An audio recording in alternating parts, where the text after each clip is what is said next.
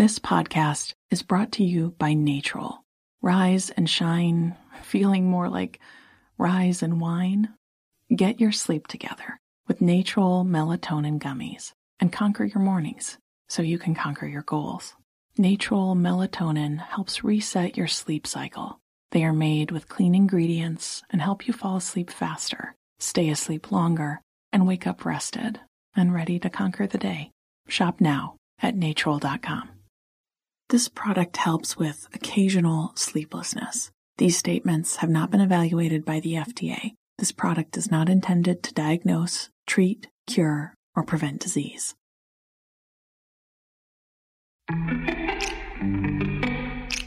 Welcome to Before Breakfast, a production of iHeartRadio. Good morning. This is Laura. Welcome to the Before Breakfast podcast. Today's tip is about a simple way to make ordinary moments feel more meaningful. Calculate how many more times you will do them. The answer may be less than you think, which can make every remaining action feel more important. Today's tip comes from Cassie Holmes' new book, Happier Hour: How to Beat Distraction, Expand Your Time, and Focus on what matters most. In this book, Cassie explains how the ways people spend their time can affect their happiness. One fascinating finding: as people get older, they tend to find a higher level of happiness in ordinary events. When you're young, it is the fantastic experiences that move the needle. A delectable dinner, a stunning concert, an amazing vacation. Older folks, on the other hand, can get just as excited by a walk with a friend. In Happier Hour, Cassie writes that realizing their time is precious, people become more prone to savor even the simplest of moments. This, of course, suggests a little mind trick for finding small moments more meaningful. Consider how many times you have done an activity, and then calculate how many times you can expect it to happen again. You can make yourself feel the equivalent of older by reminding yourself that the still-to-happen number might be quite small. So, for instance, Cassie did this after once telling her young son to hurry up when he had literally stopped to smell the roses as they were walking to preschool. She walked her kid to school almost every day, and so she adapted to it as an everyday activity. But her son wouldn't be in preschool forever.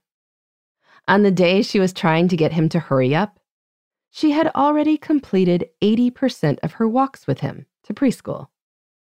Knowing that allowed her to realize how precious those last 20% really were.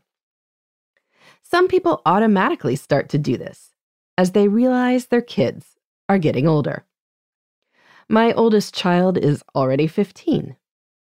Most likely, we only have 3 years or so before he decides to move on to the next chapter of his life.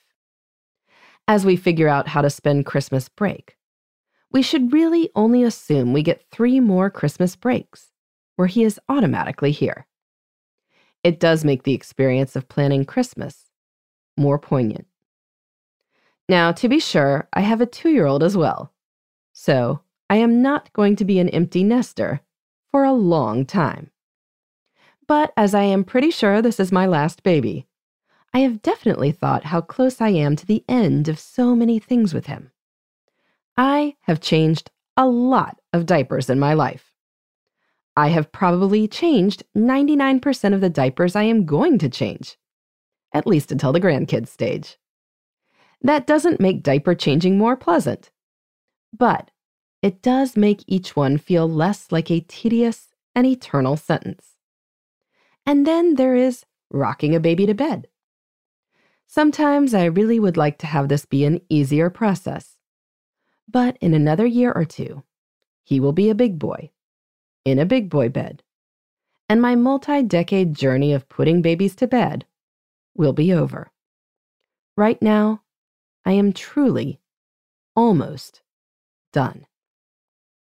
In any case, if there is something in your life you do frequently and you'd like to imbue it with a bit more meaning, you might try this trick from Happier Hour.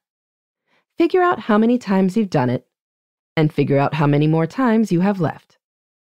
There is no need to depress yourself, as I contemplate that the actuarial tables say I probably have a mere 2,000 weeks to go in my life.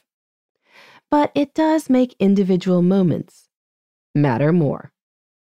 And that can make time, in general, feel more expansive. In the meantime, this is Laura. Thanks for listening. And here's to making the most of our time.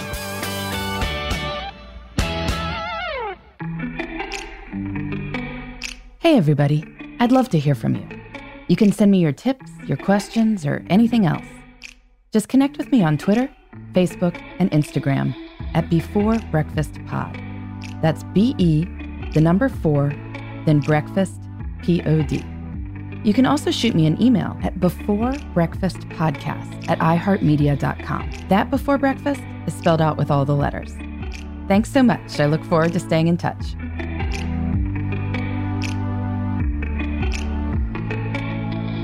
Before Breakfast is a production of iHeartRadio. For more podcasts from iHeartRadio, visit the iHeartRadio app, Apple Podcasts, or wherever you listen to your favorite shows.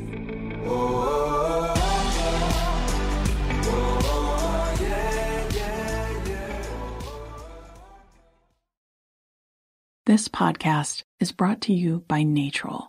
Rise and shine, feeling more like rise and wine. Get your sleep together with Natrol melatonin gummies and conquer your mornings so you can conquer your goals. Natrol melatonin helps reset your sleep cycle. They are made with clean ingredients and help you fall asleep faster, stay asleep longer, and wake up rested and ready to conquer the day. Shop now at Natrol.com. This product helps with occasional sleeplessness. These statements have not been evaluated by the FDA. This product is not intended to diagnose, treat, cure, or prevent disease. Hey Sarah, I love that spring break vlog you posted on Zigazoo. OMG, you watched it? Yeah, it was so cool. I think you're so talented. Social media is only positive with Zigazoo, the world's largest and safest social media network for kids. In Zigazoo, all community members are verified kids like yours, and all content is fully human moderated.